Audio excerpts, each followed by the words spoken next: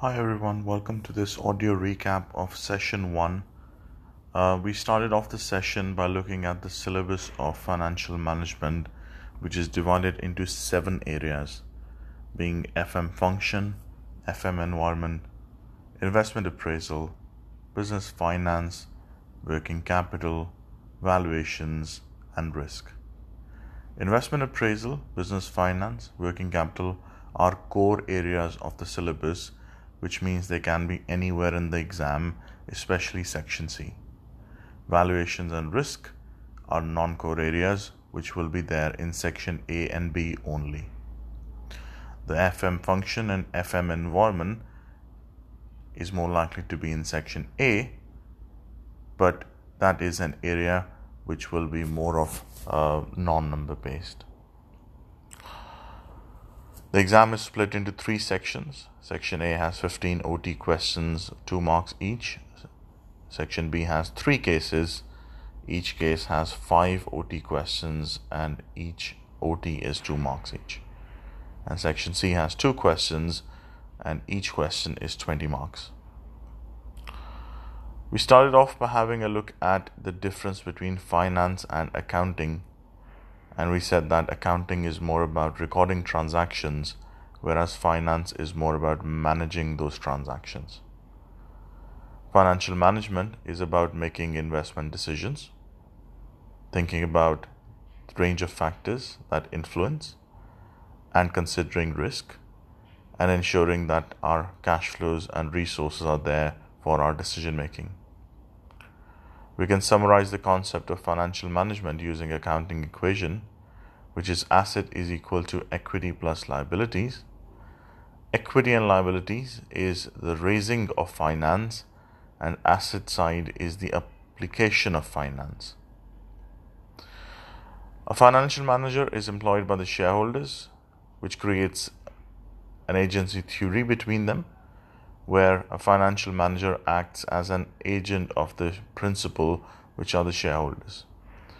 And a financial manager must always act in the best interests of shareholders.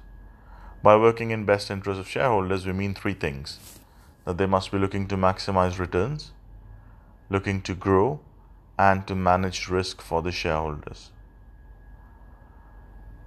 And these 3 things, the best interest of shareholders, is captured in the growth model, where we try to estimate a share price based on maximizing the returns, which are the dividends in this case. We look at the growth part, and we look at management of risk in the denominator in the form of RE. We need to look at the link between profits, dividends, and share price as well. When we construct our P&L, it starts with revenue. We deduct costs, deduct operating costs, and get our operating profit. We knock off interest and tax and get our net profit or earnings. And from these earnings, we pay the dividends, and then we have the retained earnings. The retained earnings are used to invest back in the business, and that will help to grow the share price of the business. We then looked at the growth model in much more detail, which was P naught is equal to D naught, 1 plus the G, over RE minus the G. As I said, the 3 things which capture best interest of shareholders are all here in this growth model. And this growth model gives us a theoretical share price based on dividends, growth, and risk. We did some examples, and then we concluded that as the risk was increasing, the share price will fall. If the dividends increase, the share price will rise. And if the growth increases, the share price will also rise, but provided other 2 things remain the same. Then we looked at financial maths, the idea of compounding and discounting. Compounding was all about going from the present value to the future value, and discounting was going from the future value to the present value. How to compound is easy, where you take present value into 1 plus the r to the power of n, and you arrive at a future value. Then we did some examples to look at the compounding side, and then we went into the idea of how to discount. how to discount is easy.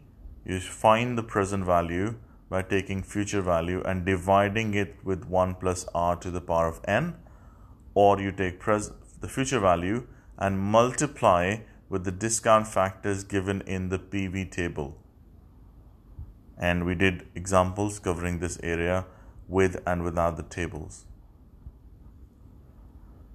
Then annuity is a constant cash flow for set number of years, and such cash flows can be discounted using annuity table, where you take the annuity factor for the number of years and the discount rate. The occurrence of cash flows takes place at 2 points in time, either end of year or the start of year. If it is end of year, you take that particular year, and if it is start of year, you take the previous year. For example, if a cash flow is occurring at the end of year 3, then you consider year 3. If a cash flow is occurring at the start of year 3, then you take the previous year, which is the year 2.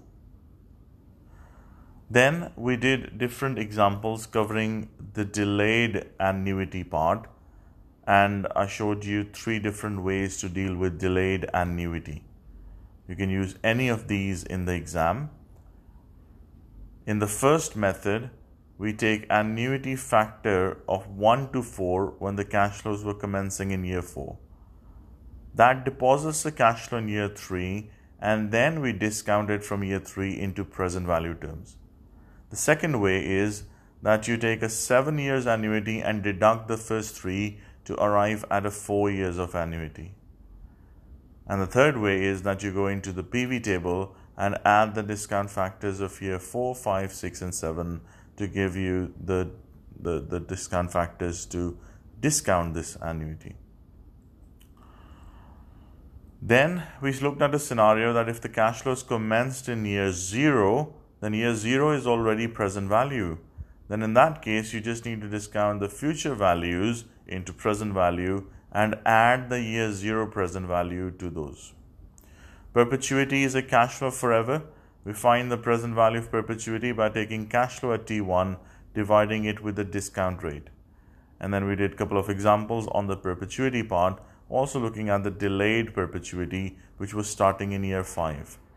And if it was starting in year 5, we still take cash flow divided by the discount rate, but that will deposit the cash flow in year 4, but that is not a present value. You need to find the present value by discounting it from year 4 into present value terms by using the PV table.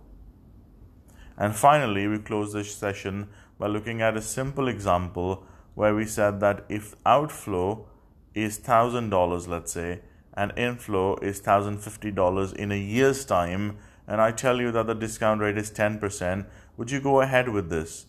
Well, the answer is no, because when you discount the year 1 inflow, it will be less than outflow of $1,000 now, which means you should not take this project.